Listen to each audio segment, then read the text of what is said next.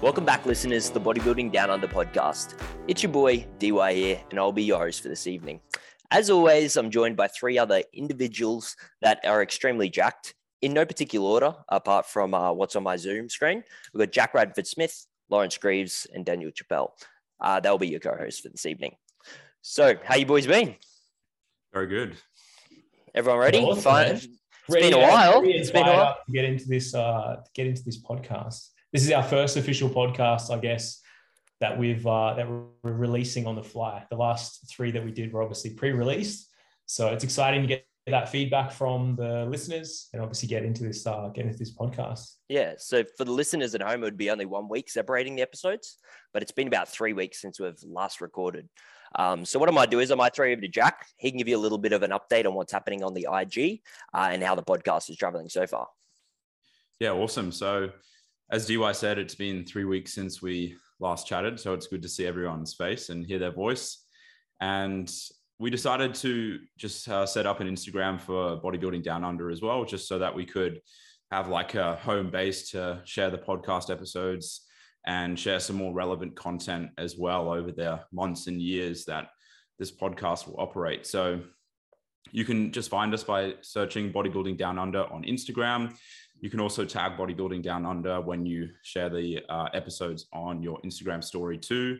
And our goal with that platform is to also just share different athletes from Australia, because the Australian bodybuilding scene, although it's supremely high quality, it's pretty small compared to like the UK and the US as well. So we want to try and share some other extraordinary athletes, both males and females, of course. And if you guys got any thoughts on the IG? Yeah, I think it's just going to be not necessarily like a news site. I don't think that's really what we're going for, but it's more going to be, people that are maybe going through their preps, going through their off seasons, where we notice that they're making some awesome progress, whether it's some epic lifts, some big body composition changes. We just want to use that as a platform to highlight. So yeah, we definitely want to encourage people to tag us in your stories, tag us in your posts as well. And then we're going to reshare it onto our page also, so it can hopefully bring you guys a bit of traction and bring you a bit more leverage on social media and that sort of thing. So I'm really looking forward to it. I think it's going to be a nice way to try and unify what is a bit of a fractured industry here in Australia. So I think it'll be a nice platform to give back a little bit. I think also the goal as well would be to get some competitors on the podcast as well at some point, get some special guests as a means of introducing these athletes, talking a little bit more about their story and, just expanding the content in which we bring you guys as well, guys and girls. So I think that'll be really exciting, just like you said, to unite a bit of a community amongst Australian athletes and to expose and draw light to those athletes as well. Yeah, perfect. So what I might do is we might do a little bit of a catch up, see what these boys have been up to. Like I said, it's been 3 weeks. So what I might do is I might throw you over to Lawrence first. He can give you a little bit of an update on his mini cut, how that's traveling, and more importantly, why I haven't seen him in trunks on my IG feed yet. Yeah, well, you know the rules, mate. You got to keep it in a little bit under control when you're in the mini cut. No one wants to see a backside that's only been died in for a few weeks. So only Joey gets that. He gets the exclusive general after dark type things. But no, it's going well, mate. Like it's progressing quite nicely. We're about halfway through now. So 4 weeks down, 4 to go. And this morning I woke up at about 92.8. And I think it's looking fairly tidy at this point. And, another 3 or 4 kilos, probably more like 3 off, will have us right around that 90 kilo mark where we wanted to be. And I'm just looking forward to comparing that to last time, because I definitely think up until this point, when I compare some shots, there's definitely been some thickness added in a few areas, which has been good. I do definitely have noticed just these last couple sessions that a couple lifts are just feeling like they're a little bit more taxing. And I think, given that it's now been a month in a pretty aggressive deficit, I think it's quite reasonable for a few of those slight declines in training just starting to creep in on some of the bigger movements. But overall, not worried about that stuff. It's all part of the process. What about hunger-wise? Are you starting to feel that sort of increase in sensitization towards hunger? Yeah, definitely. I think it's a really good sweet spot at the moment. Like, I'm ready to eat. My appetite is good. I get through the meal without feeling stuffed.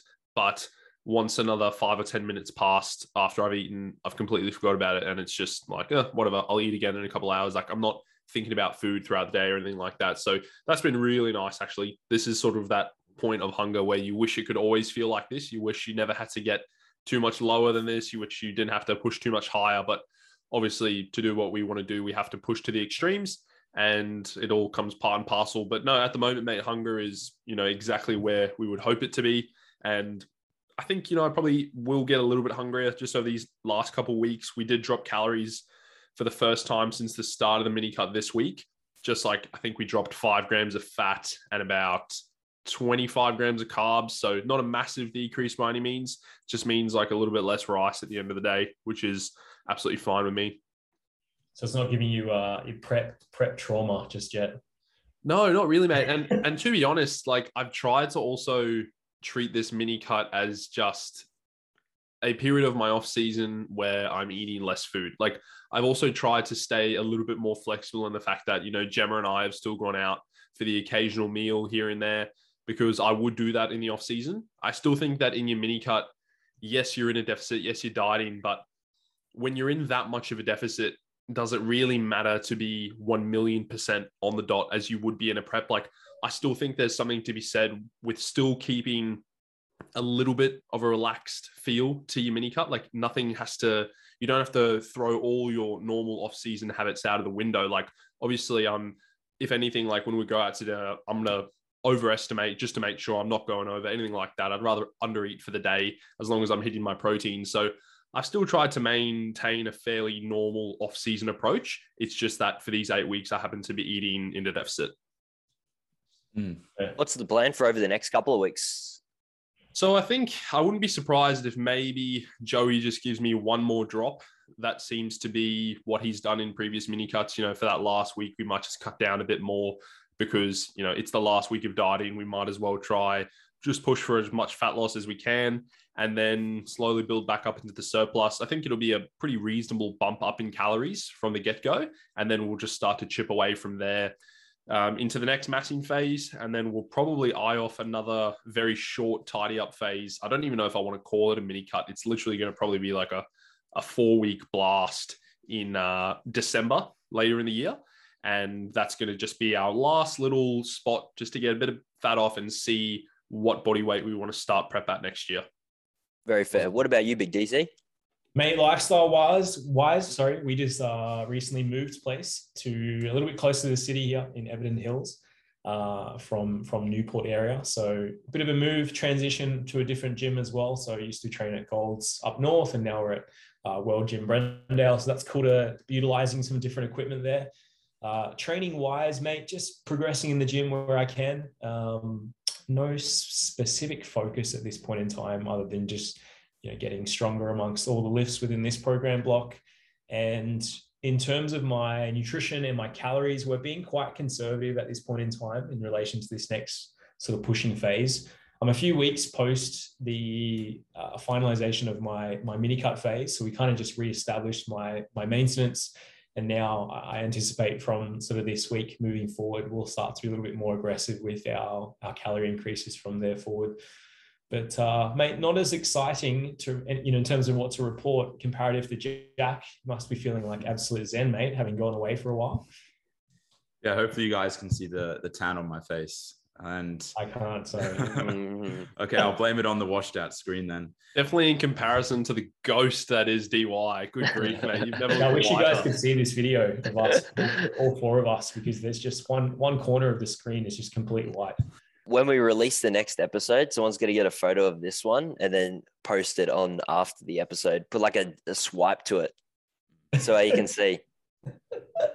Well, DC, I had a question for you, like in terms of your training. Are you doing like any sort of specialization for any body parts? Are you keeping it pretty broad in terms of specialization? Yeah, so I guess the allotment of training volume for me is mostly prioritizing like the lower lats, or just building the lats. That was always a little bit more of a weaker spot for me in terms of my last contest prep. And then in terms of lower emphasis, it's a little bit more centered around hamstring development and adductors. So generally my allotment of, I guess, weekly training sets is greater bias towards those areas. Yeah. Cool. Have you reintroduced the hinging movements yet? I remember last time you said that you had a little bit of an issue with like your back. Yeah, so I am still managing my lower back. It's been a little bit up and down, and I think it's tied in with when we recently moved house. I had to log this giant fridge up this staircase, and we had to turn around a corner as well. And you can imagine it's just myself and Nicole doing this, acting as removalists. So it hasn't been feeling too crash hot since then. So it's just been like transitioning back into slowly adding in these patterns again. So starting off with perhaps like a plate loaded RDL. And then in the most recent program that's coming up, we'll probably transition into a little bit more of a barbell variation.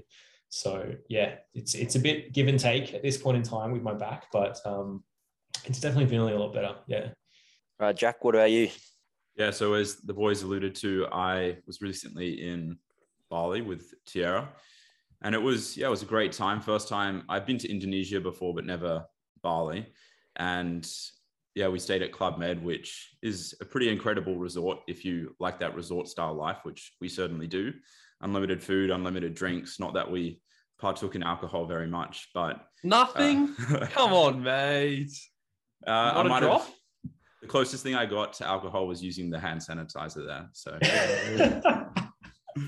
please tell me you just like you didn't track calories for that time frame. No, I didn't. Not at all. And all right, fantastic.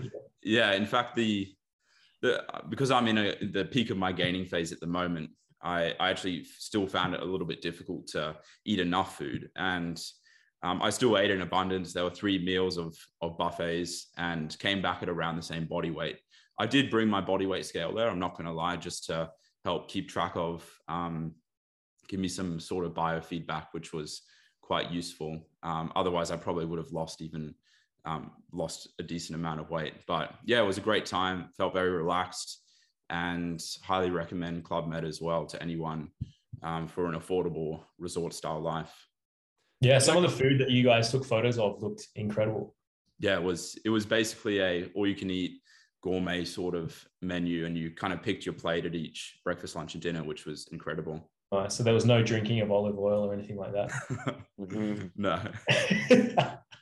Yeah, some of those plates look ridiculous, mate. I was going to ask you, in terms of your training whilst you were there, because I didn't notice that you got a few sessions in, what was the rationale? I'm not sure if maybe you discussed it with AJ, but what was the reason why you didn't just go like an active rest, considering you guys had a few activities planned? It wasn't like you were just sitting around doing nothing. Yeah, well, it was because it was actually similar to the reason we discussed on our TBD episode together, where I knew that if I got in a few sessions over there, because I had a leg press, I had a chest press, so not actually that bad. And I know that if I do some movement similar to my program at the moment, I'll be able to ease in a little better without as severe DOMs, getting more accustomed to the movement pattern as opposed to having a complete week off. And it certainly paid off, because like the first 2 sessions I've had this week have been absolutely spot on. Like I've even exceeded some load and reps in certain exercises. So very happy that I got those sessions in. And like I had excess free time anyway, so it didn't take up a lot of our schedule. Yeah, that sounds like pretty decent rationale. Yeah. DY, how's things on your end, mate? Other than, just being extremely pale and stuff like that. Obviously no sun. No, everything's been good. So I've, like I said, last time just finished up with my mini cut. So I'm about 4 weeks post mini cut now. Everything's traveling really smoothly. Joey's got me on a little bit of like a volume increase this week. So going in before the deload, we're going to increase volume slightly on the muscle groups I'm trying to prioritize. Obviously giving it a little bit more volume. I was recovering really well, no issues with it. Progress was coming along, and I just figured that we might be able to squeeze in a little bit more volume into that chest and back. So other than that, everything's feeling very, very good. Close to the 50s on the incline dumbbells, but they're moving very slowly now. So I think next rotation is probably going to be the rotation they get subbed out. Unfortunately, they were on for a good run for about 40 weeks post show, but the time's come. But other than that, I went on a holiday too. Unfortunately, it wasn't a week in Bali. It was only one night in Broadbeach, but it was good to have a little wind down, a little bit of a break. But one thing I actually wanted to ask Jack is how he went about the entirety of the holiday. Because for me personally, I find it very hard to wind down while on a holiday. for me, I'm normally all go, go, go. And it's like the stars have got to align for me more or less to have like, let's say a whole week off training and nutrition. Like I couldn't do it post coming out of a recovery diet or anything like that. I just feel like mentally I'd just be kind of wasting it. And I wanted to dive into that a little bit more on like how we went about managing it. It was just like basic deload training, no tracking any food. How'd you go about that? Yeah, it's a great question. I'm sure many of the listeners can relate. And for me, I certainly would have struggled a lot more in the past, especially with the nutrition side of things. And it was quite unique for me this time because in contrast to other times, like let's say back in 2019, I went in February to Thailand to a Club Med resort also. And back then I was a lot leaner. I was pretty close to being like 80 kilos. And back then I worried a lot because I didn't want to gain excessive amounts of weight while on holiday. I was tempted to track my meals there. But this time I just fell back on my skills of like intuitive eating per se, listen to my hunger cues. And that's kind of the recommendations I would give to other people who also go on holiday, is to enjoy your time. That's the most important thing to consider, but also fall back on those skills of intuitive eating, be active on your holiday as well. Don't go crazy. And that's kind of what I did as well. I certainly struggled a little bit more so than Tiara, even with like completely trying to stop work altogether, like not posting anything on TBD in terms of content. And I actually took a week away from check-ins with my clients as well. And that was quite hard for me.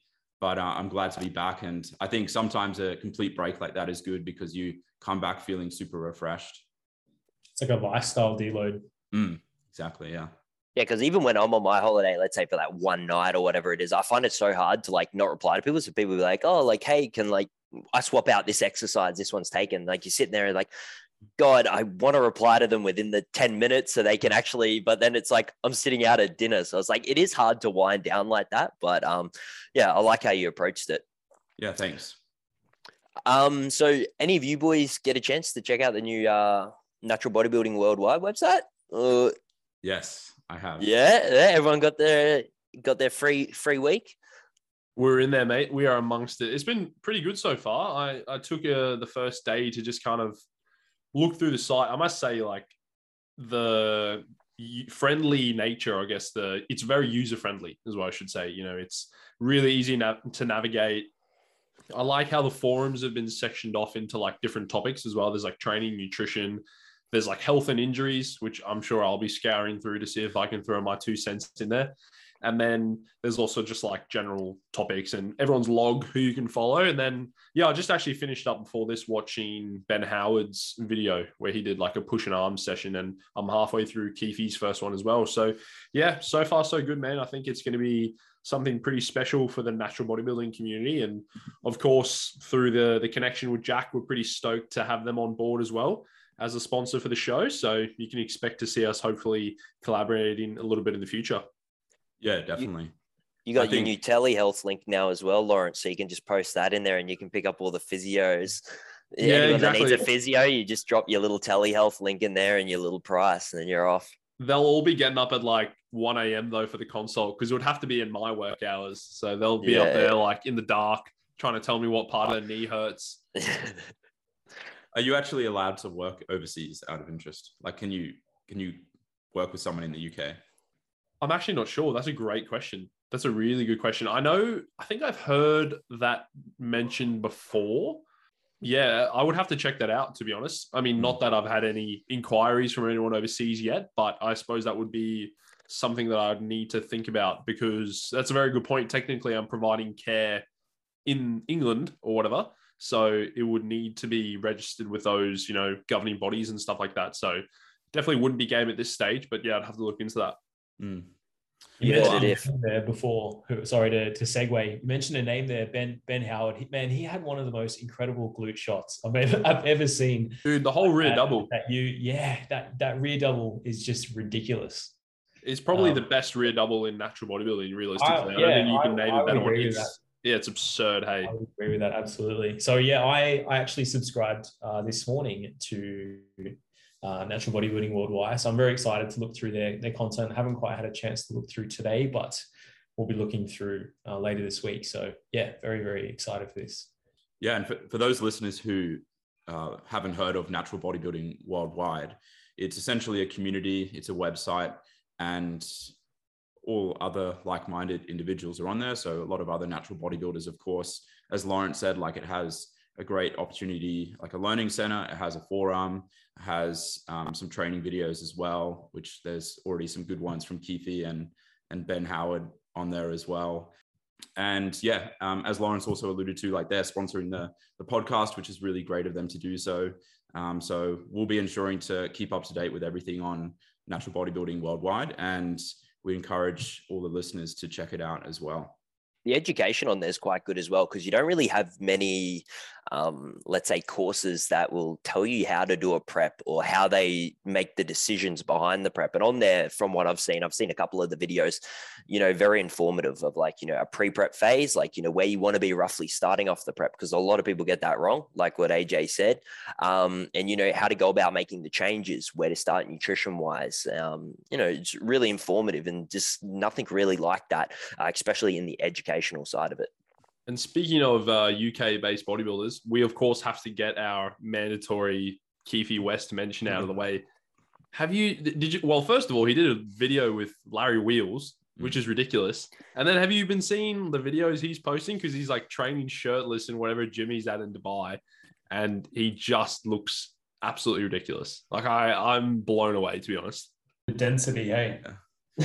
I checked out Larry Wheels' video just for the comment section, and I don't think there's one person who thinks that Keefe's natty in that comment section.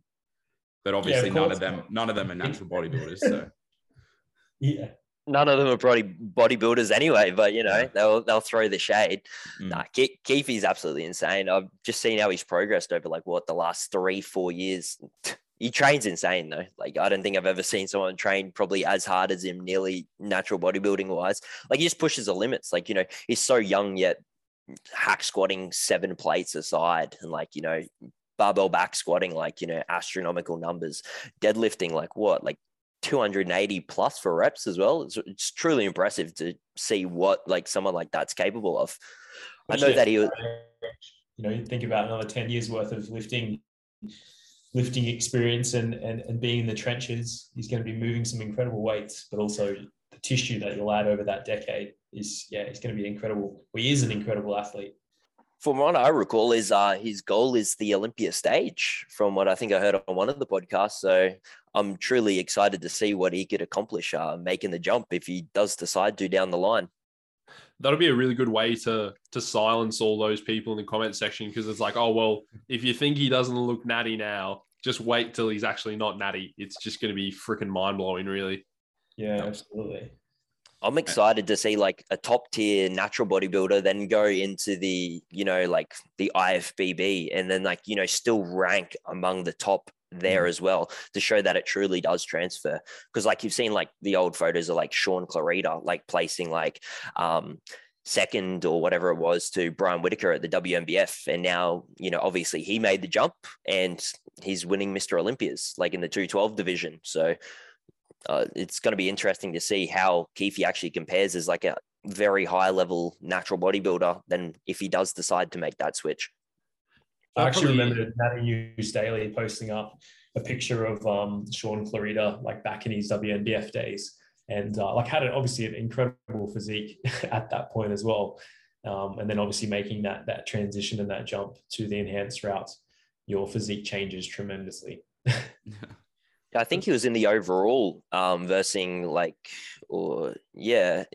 the overall. I think he might have come second or third in the overall. Obviously, he would have been the very lightweight class, but yeah, really impressive. That's probably not a bad segue into actually one of the listener questions that we got. So obviously, now that we're starting to record these episodes weekly without having any banked ahead like we were prior to releasing the podcast, now we can offer out some listener questions. So you would have seen the poll on the Bodybuilding Down Under Instagram if you follow the page. And one of the questions was actually, do any of us plan on venturing over to the dark side of the force and using PEDs in the future? So Mr. Radford Smith, why don't you kick us off with your answer? Yeah, well, what a topic. And I think it was only a matter of time before we got asked this question, so we may as well begin with it. And I think I'll disclaim in saying firstly that I really don't know too much about PEDs. Like, I know the bare minimum. I know some of the names, but that pretty much caps my knowledge. The short answer is I can't see myself taking PEDs. I've talked about this a little bit on the TBD podcast as well. And the main reason why is just the uncertainty regarding health. And I've seen like a lot of different people saying, oh, there's a safe way to take them. Some people say as soon as there's no safe minimum, kind of like what some people say about alcohol, there's no safe amount of alcohol to consume in terms of health. And that's kind of my viewpoint on them at the moment. And if I was going to take them, I would want to be pursuing the top level of a particular sport. And we know in order to pursue the top level of the enhanced areas of bodybuilding, you kind of need to take a lot of PEDs. So that's certainly not going to be me. Yeah. I mean, I have nothing against people who take PEDs, disclaimer. It's never really been something that I've wanted to pursue. And I think growing up and being a competitive swimmer and basically, PEDs being shunned and completely off the cards in relation to competitive swimming as a sport, it's always been ingrained to me that that's just not the route to go. And so then pursuing bodybuilding as a sport, it's never really been on the cards for me. I also think that the natural bodybuilding community is expanding like tremendously. It's becoming a hell of a lot more popular as well. So it used to be this thought process that basically taking PEDs was like the next step. And I think that next step is being a little bit sort of phased out a little bit. It's being erased to a degree, in that you can still do tremendously as a natural athlete and, be on the world stage for WNBF and obviously compete overseas. And so it's less of a transition and more of a sidestep, I feel. I also didn't have any friends at the time when I first started training that were really interested in PEDs. So I never really had that sort of peer pressure or social influence or anything like that. I can imagine it would have been perhaps easier for some people where like your whole friendship group are all, taking PEDs and things like that. So yeah, I never had that sort of social pressure or anything like that. And ultimately I guess that's what's kept me down that natural route. Yeah, I can certainly resonate with that because we're also all very ingrained in the natural bodybuilding community as well. And I feel like it would also almost be a little bit weird for us to suddenly, because there's no doubt there is two different camps, not necessarily in a bad way, but there's the natural federation, then there's the enhanced federations where we mostly dabble with ICN and the other natural federations, but it would be interesting if we ever crossed over. Yeah, so I'd be lying if I said that I haven't thought about it at least once or twice. I've had a consultation call with someone that's extremely knowledgeable in the industry about taking it. Obviously, if I was going to take it myself, I would want to actually chat with someone that deals with that on a daily basis and has a lot of knowledge around that. So I did have a consultation call with someone before thinking about doing it. Obviously, I've never made the jump so far. This was like while I was in my last comp prep. So I was thinking about maybe making the jump maybe after the comp, but I obviously never did that. And I've won my pro card now recently as well. So if I was to make the jump, I would have to then give up my pro card. So I've obviously decided against it for now. And obviously I'd be 100% truthful going forward if I was to make the jump. But like I said, I think it runs through a lot of younger guys' heads, especially at the start of their career, if they're doing really well, maybe if they really love the sport. For me, I loved training and I loved nutrition, and it was kind of the next jump for me. But that being said, there are alternative routes in natural bodybuilding now as well. Natural bodybuilding is getting bigger than what it originally was, and I've just decided to follow out through natural bodybuilding. I'll make my pro debut as a natural, and down the line there might be that jump, but I can't really see it at the moment. Yeah, it sounds like we're all going to be realistically saying a very similar thing.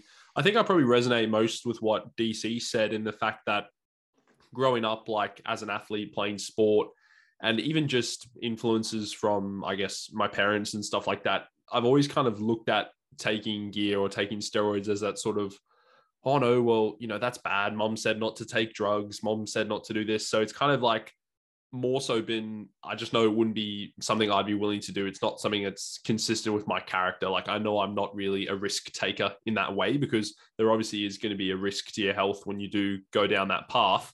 And like DC said as well, like, I've got absolutely nothing against the use of PEDs in the enhanced realm. Most of the bodybuilders that I follow are enhanced, like a lot of the people I watch on YouTube and follow on social media. But I do think, if you are going to use that sort of thing, just at least be responsible with it. Have someone in your corner who knows what they're doing, and have regular checkups with your doctor and stuff like that. And also, it goes without saying, but just don't go anywhere near a natural federation as a competitor. That's, a pretty greaseball thing of you to do.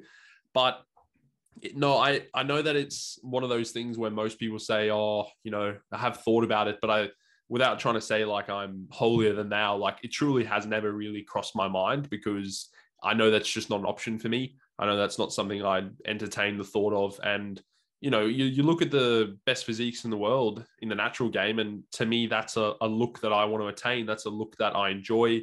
That's a look I'd be proud of. And I just think that there's so much room to grow as a natural, and there's so much time that you need to put in to get there. And I feel like the runway ahead of me as a natural bodybuilder is more than long enough to keep me sustained and keep me interested and motivated. Yeah, it certainly sounds like we're all on the same page. And I do have one sort of devil's advocate question to share with you guys. And let's say hypothetically, we all keep competing until we're in our 40s, mid 40s.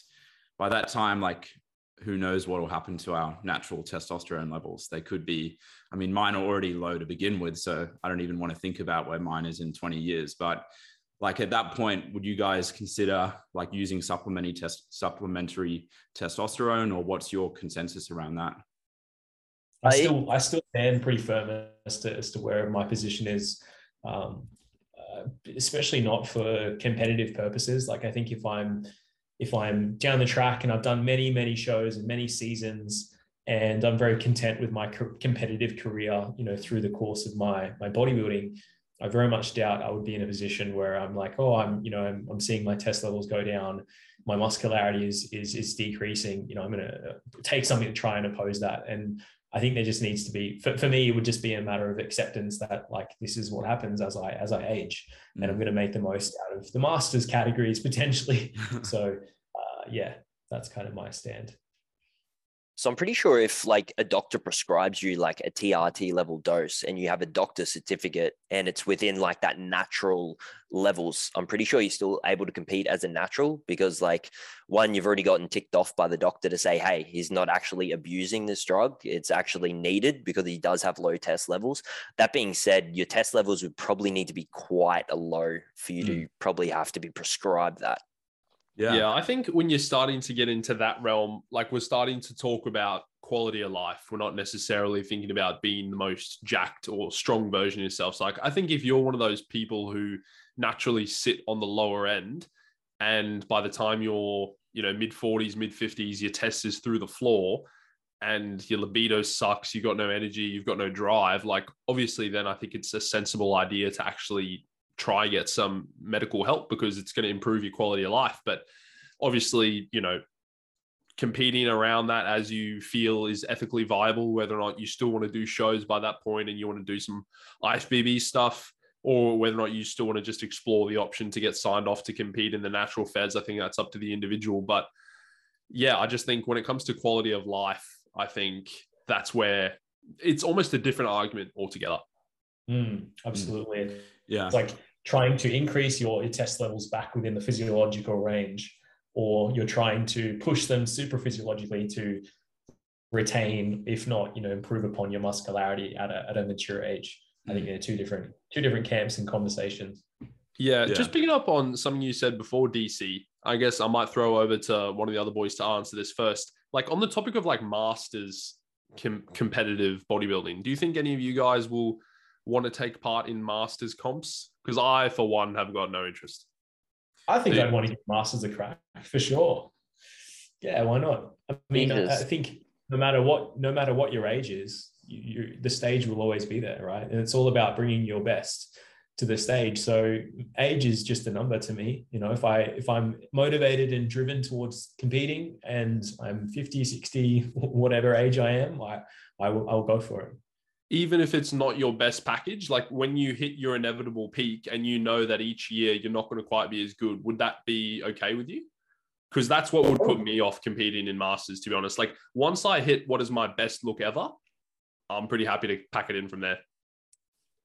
I think there's a lot more to a contest prep than just simply bringing your best package. You know, it's about challenging the status quo and challenging, yourself and perhaps at that point, being a Masters athlete, there's certain things that you want to overcome within your own psyche, or, you know, there's certain things that you want to prove that you can do to yourself as well. So for me, it's, yes, you want to bring your best package, but there is a point in which perhaps that best package is no longer your best package, but for the circumstances at hand, it is. So yeah, I think you can look at it from different perspectives, as in, like, I'm not going to compete because I won't look my best, or I love this sport and I want to continue to pursue competitive bodybuilding irrespective of my age. And I guess, look, it may change in, 30, 40 years time for me, but that's my stance, I guess, at this point. Yes. Yeah, geez, I don't even know when my next holiday is planned, let alone if I'm going to be competing in, 25 years? What's Masters, 40s, 50s? So it's going to be a while. But that being said, like, even like you've still got some top level bodybuilders that could probably be in that Masters. Like you've got like Jeff Alberts, like he's been competing for like so long now, where it's like, he pretty much improves every year, if not brings a very similar package. Like I think he competes like every 2 to 3 years. But like, he's still bringing competitive level physiques at a pro lineup at about 50, probably maybe even a little bit higher. Yeah. Absolutely. Yeah. Another one was Brian Whitaker. Is only what, 40, 45 or something like that, is it? I think it might be 40. Not, I mean, I don't even consider that to be old, to be fair. Like as a natural athlete who's been in the game for a long time, like the level of maturity and density that you would bring to the stage, just like Jeff Alberts, for example, like he brings his best look and he's obviously his oldest age. So yeah, I think, again, two camps. So competing at maybe 60, 70, that might look a lot different to obviously competing when you're 40, 50. Even Brian Whitaker came back like this year. He would be over 40 now too. He bought a very competitive physique. Obviously not the best he's probably ever bought compared to like 10 years ago, but he still bought a very impressive conditioned package for someone that's probably dialed off the training a little bit and gone into that dad life. Yeah, I think it wouldn't be so much of all right, what is your age, and past a certain age, I'm going to stop competing. I don't think it's much as that. It's more just the fact of every single time I do a prep, I want to be, confident that if I do everything in my power, if I tick all my boxes, that I'm going to beat the package before.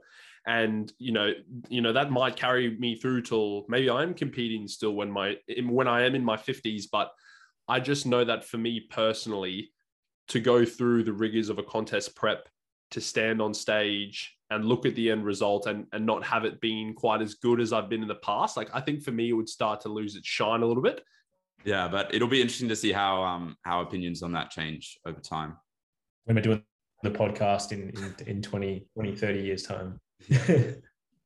So Micah, the next question now, one of the ones that the listeners asked is machines versus free weights. Does it really matter as long as we're progressing? I might throw it over to, let's say, Lawrence here, see what he thinks, and then we can rotate around. Yeah, so I think if we're thinking from a hypertrophy perspective, like it comes back to that same thing we've all been told. The muscles don't even really know what they're doing. They don't know they're in a gym. They just know that they've got a stimulus on them. They know that they're stretching and then contracting. And if we progressively overload that over time, that's going to provide a requisite stimulus for us to grow. But when you start to get into, I guess, a bit more of the nitty gritty, and while some of these things don't necessarily have evidence to back them up, I think we can all agree that the best, densest physiques that we see out there have not been built on solely machines or solely free weights. There's been a mixture of both. And I think that from a general standpoint of making sure you're hitting a variety of muscle groups, I think that's where your free weights can provide a lot of benefit. So you're going to get a lot of bang for your buck out of a barbell bench press, a barbell deadlift, a barbell back squat. And I think not including those in your program is probably missing out to a certain extent. But of course, that's providing that you can do those with, minimal to no pain, providing they suit your biomechanics, providing they're things that you enjoy as well, because I think that's a big part of training. So look, I think there's very few people who I think are all one way or the other. I think most sensible bodybuilders are going to find a mixture in between. What about you, DC? Yeah, I would agree with that. I think it can be easy for us to think in absolutes as like good or bad, and putting these into different camps. And I think the answer is always in the gray, and it's always context specific. So perhaps machines might be more advantageous to someone who is new into the gym, where perhaps they're not too acquainted with certain movement patterns, and perhaps as they start to learn more free weights, they're transitioning away from machines. So machines makes up the vast majority of perhaps their training volume. Or perhaps you've got someone who is injured and they require a fixed plane to help them overcome their injury as a means of gradually exposing them back into free weights-based movements again. So the word, as long as we're progressing, it really depends on what are you progressing from, and obviously the context in relation to that. And like you said, we know based on the evidence surrounding hypertrophy that we can achieve hypertrophy through many different means, and there's so many different ways to skin a cat. So the rep range in which we can elicit hypertrophic gains is quite broad. The load, the time under the time under tension, the TUT. So I think machines versus free weights, like you said, it's very hard to isolate a person who's an advanced-based athlete who has only ever done machine-based movements, and that's all they've done. There's always a matter of a mixed approach to these. And I think it's just also about a enjoyment factor as well. So look, if you enjoy doing mostly machine-based movements and you derive large amounts of enjoyment and you absolutely love that about your training, why not? Why let anybody tell you that that's not the training approach that you should pursue? If you're making progress, you're loving your training.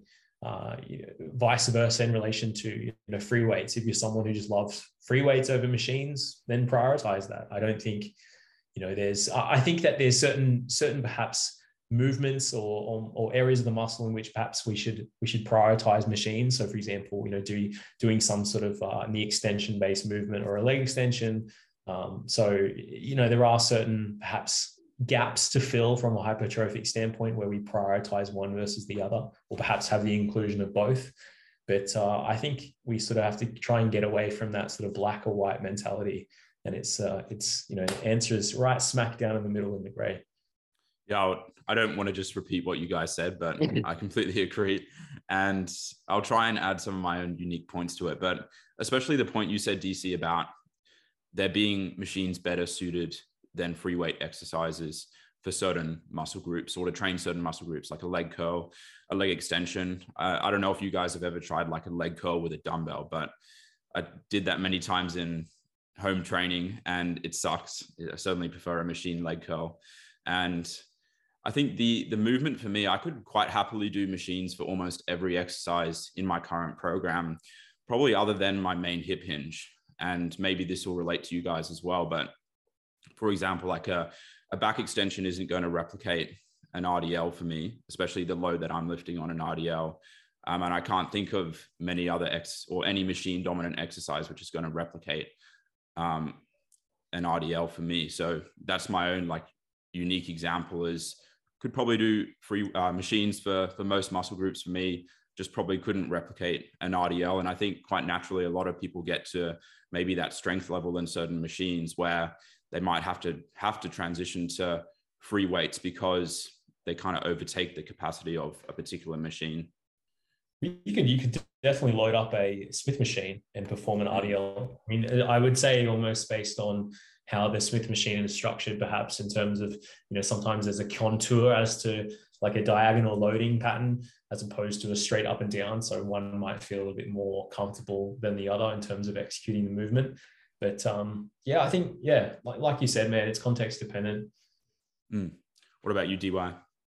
Oh, well, I think you boys have said it perfectly. I reckon there's a fine balance. You need, obviously, like, well, you probably could get away with doing a large amount of machine-based stuff for everything, but I think the answer lies directly in the middle somewhere. Like, you do need some of the heavier compound movements with like barbells and stuff like that.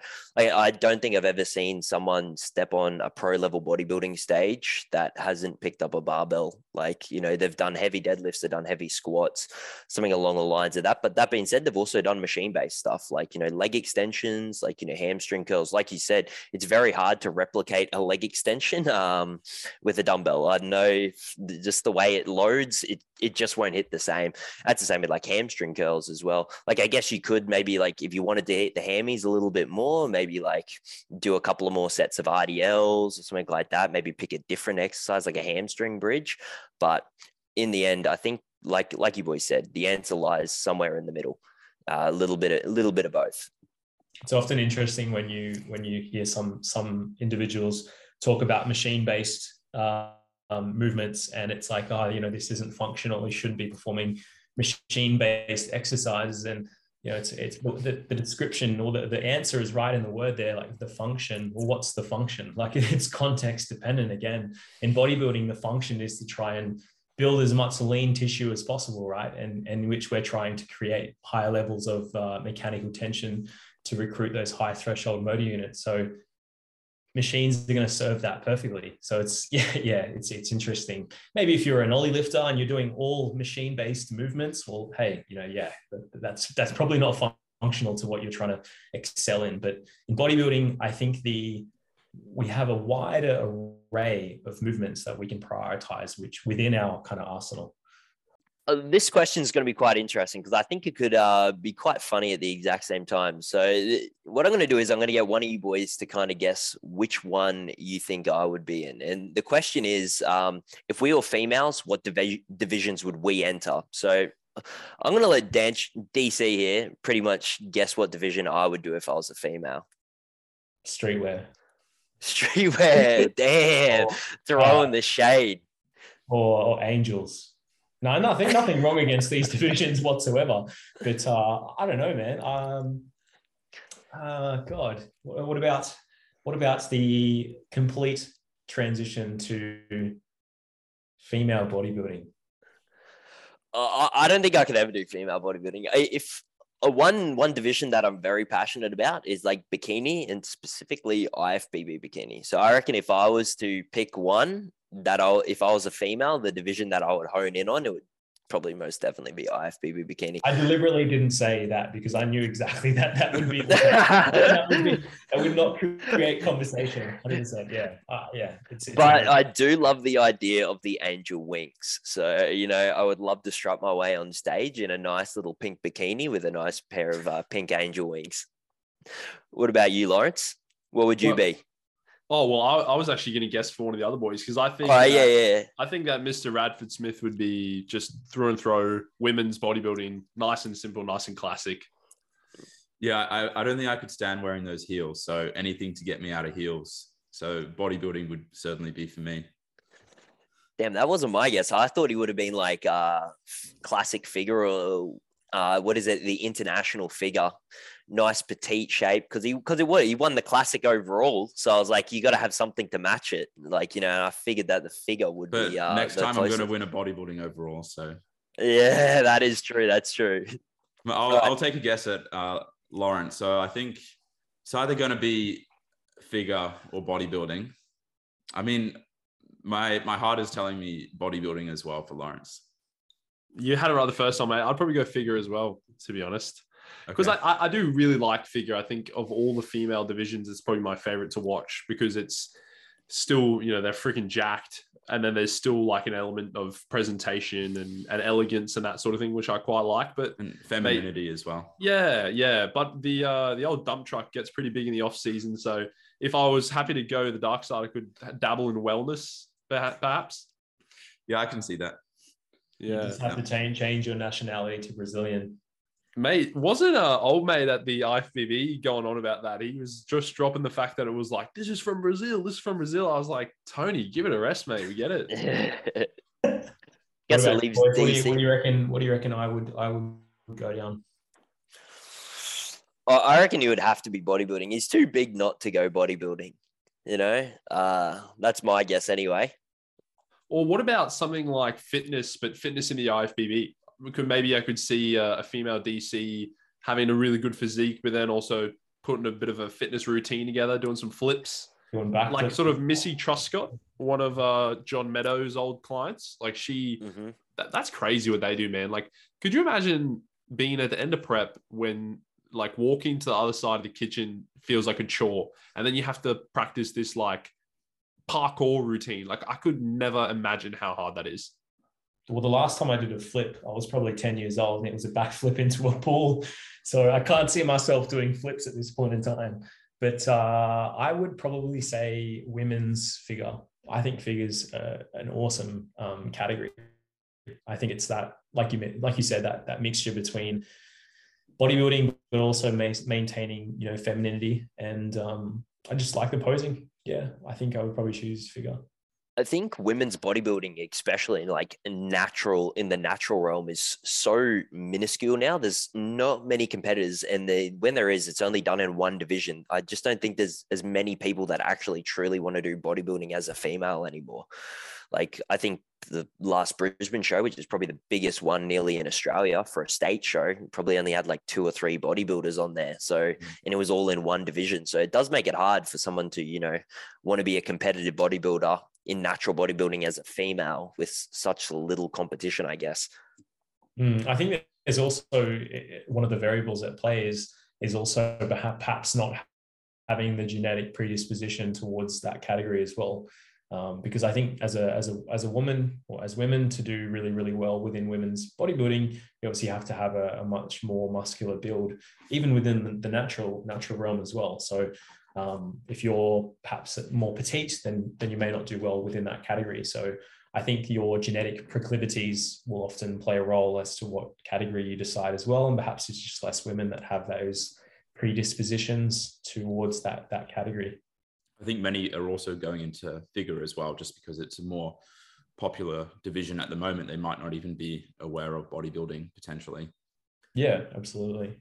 I did want to ask one of the questions that I had seen on the poll, which I'd be interested to hear from you guys. One of the question askers asked, what are some of the cringeworthy or dirty little, what's the word I'm looking for? The quiet pleasures that we have in the preset gym playlist at the moment. So is there any songs that are playing during the top sets at the moment that you maybe not sharing on your Spotify? I listen to drum and bass when I'm lifting, and I usually just like on SoundCloud, just through like just random mixes as it just like transitions between them. So I can't even tell you a name of a song, but I listen to some filthy drum and bass. I love how you call it filthy as well. Like, it's just, it's disgusting. It's disgusting. Yeah. I think for me, it's probably Deja Vu by Olivia Rodrigo. I do find that tends to light a certain fire during the top sets. So that's probably my guilty pleasure at the moment. Thought it would have been Nicki Minaj or something, or like some T Swift or something on those deload weeks. Yeah, a bit of T Swift, mate. The old that 10-minute song. What's that one that she has? That goes hard. I know, but I could just imagine you trying to like calm yourself down on a deload week, focusing on squeezing them glutes when you're doing your glute thrusts. No, on the deload, it's exclusively podcasts. I reckon that's the way to find the zen. Well, you probably asked the wrong question for me, because I don't listen to pretty much like I don't even listen to music. Like, as you guys probably know, I listen to like motivational stuff. Like normally when I train, I know it just gets me in the zone a little bit more than music. On deloads, I don't really listen to anything. Maybe like a light little bit of motivation, maybe like a podcast, like what Lawrence does. But yeah, sorry, I'm not as interesting. What about you, Jack? Yeah, I mean, my stuff is usually pretty normal. There is this one song recently, like I do like soundtracks. I usually don't listen to soundtracks while I train. It's more so like when I work or when I used to study a bit more. But there's this movie called The Last of the Mohicans anyway, but it has a great soundtrack. And there's a remix of it, which is actually really good. And it's by this guy called Cartoon, but instead of the A, it's a V. Highly recommend it. It's on SoundCloud. And yeah, that's getting me fired up at the moment. But that's about it. Thought I'd share that because it's a bit unusual. Otherwise, for me, it's mainly like drum and bass, like DC, and some metal as well. I like being screamed at while I train. So by someone else, at least. Some of that Keefe West techno or whatever it is, like the hard style, get you really amped up. Yeah, hard style occasionally, but mainly I would say like Thrice is one of my favorites, and also just the typical like heavy metal stuff. Just a bit of anger fist. That's it. But might run one last question before we decide to wrap it up. One that I got asked, which I find is probably a little bit more common in our industry, is pretty much like switching coaches, the best way to approach it. I feel like everyone's kind of had that, like, well, a large majority of people have swapped coaches, and how to do it correctly. Like, for example, Jack's had a previous coach a while ago that took him through his first prep, which won't be his next preps coach. So how to do it. I know Lawrence has been in my inbox all week. I know he's asked to jump ship as well. I said, man, unless you got a peachy bum, you're not allowed on the team. So He I've was had to knock checking out him my back. pricing as well. Mate, Yeah. my booty would go very well on Team DY, and you know it. It would. No, I'm You not get going to traded lie. even after that though as well. So I don't think that would work. Good point. That's a great point. You need a membership to sign up to mine. Yes. Do any of you boys got any tips for it? Switching coaches, how to go about it? Yeah, I'm happy to kick this off, since I guess I have technically switched coaches. And yeah, Alan took me through my first two preps, and then I switched to AJ Morris, who I'm still under now. And I kind of view it how you would switch, let's say, internet providers. Like, I know that's a really stupid example, but it's like trying out a different internet provider. Like, there might be different pros, there might be cons to each of them. And it's like experiencing two different approaches to your journey. And like, obviously it's a completely different story if you don't get along with your current coach and you want to switch due to that reason. But I don't think there's anything wrong with wanting to experience a different individual coach you. And that's exactly why I switched from Alan to AJ, is to get a different perspective on my training and nutrition. Definitely wasn't because I thought Alan was a poor coach or because he was doing anything wrong. And I think if your coach takes it the wrong way, that's on them, not on you, because every coach should understand that that's kind of what the market is like, and that they should understand your desire as a client. Like, the client should always come first. I think as a coach, you recognize that when an athlete signs on with you, it's unrealistic for them to stay with you for the rest of their life or their athletic career. Perhaps they might, perhaps that is viable.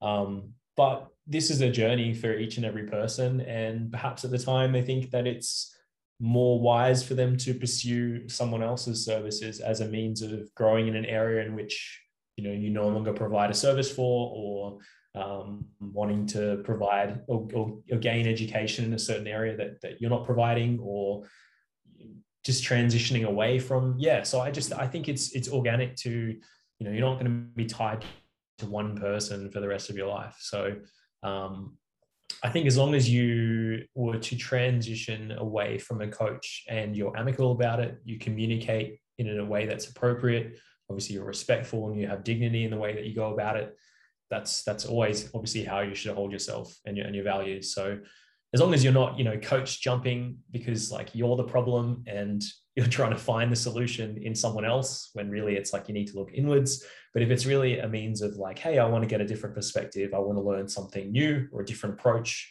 then I see no problem in doing that. Yeah, perfect. 100% agree on all of those. I think like personality wise as well, some people get along a lot better with other coaches, and that's just how it is. As long as the coach is doing the right thing, like people are going to come and go, like you said, DC, no one's going to stay there forever. Someone might, want to swap from bodybuilding to powerlifting. Like, if they come from me and, I took them to their first bodybuilding show and they say, hey, I want to be a powerlifter, probably chances are I'm going to refer them on. I'm not going to be like, hey, yeah, I can 100% take you to, do your powerlifting comp. It's like, I would rather refer them on and get them a better quality of service. So like, I don't take it personally. If a client leaves me and goes to another coach, high chances are they might get along with them a little bit better. I know the service that I've given, like, to a level that I'm happy with and satisfactory, hopefully higher than satisfactory, but yeah, like, there's no hard feelings about it at all. But as long as the other coach is good and, doing the right thing by the client and the client's happy, then I'm all for it. We might even, like us three coaches, we might have even had maybe even Lawrence as a practitioner, but someone might leave you and then come back a few months later, having tried another coach because they just wanted to try something different. And then they come back because they like your service, which is always nice. I've never done it as a coach myself, like swap to another coach. I've personally enjoyed Joey. We get along really well together. So I've stayed with him, but I like learning the other approaches the other coaches have. So like, how Alberto Nunez might do some of his things. And then I like some of the things that, AJ might do. And then I might pick a little bit off Brandon Kempter as well there on how he lays out his preps and how he goes about them. So like, I can understand the difference between swapping between coaches because you want to kind of get a little bit, but me as a coach, I've kind of just, I guess, found a lot of their info anyway. So there was that no need for me to then bounce to another coach. What about you, Lawrence? Yeah, mate, I can't say I really have anything else to add to that, guys. I think you covered that really well. I guess at this point as a physio, I don't think I have had any instances where I've had a patient go see another practitioner and then come back. I guess being relatively new to the profession, I'm sure that's going to happen down the track sometimes. But yeah, I just think at the end of the day, a lot of the time it might not be a case of doing anything wrong, taking a strange approach, or maybe not having the requisite skills to manage the person. Sometimes you just don't gel with someone. And I think that's both in a healthcare setting where we kind of want to create that therapeutic alliance, or in a coaching role. At the end of the day, you need to get along well with the person. Your values need to align, and you also need to be kind of friends in a way. This is someone who you talk to fairly regularly, so you want to be able to chat to them and get along with them like you would a friend. So I think that sometimes it's not necessarily the case that, oh, so-and-so coach didn't know what they were doing. It's just, well, we're kind of different people. We just didn't really vibe that well, to use a term that the kids throw around these days. Yeah, absolutely. Yeah, I agree with that. It would really suck if you were to, like, let's say you want to do a bodybuilding journey of like over 5 to 6 years, then you pick a coach that you don't gel with. It's just going to make the process so much more harder. Like, pick someone that you like and like, enjoy the company of, and like, obviously does everything right. And I think you're going to have a blast. It's going to make the 5 years a lot more enjoyable. So I think we might wrap that episode up here, unless you boys have anything else to say. Not from me. Oh, that's pretty much it, man. Perfect. So as always, go give us a like, a share, and a 5-star rating if you haven't already. We might have another question box coming up over the next couple of weeks. So if you have any questions that want to be answered, throw them in the box, and might get around to it. Other than that, thank you so much for listening, and we'll catch you next week.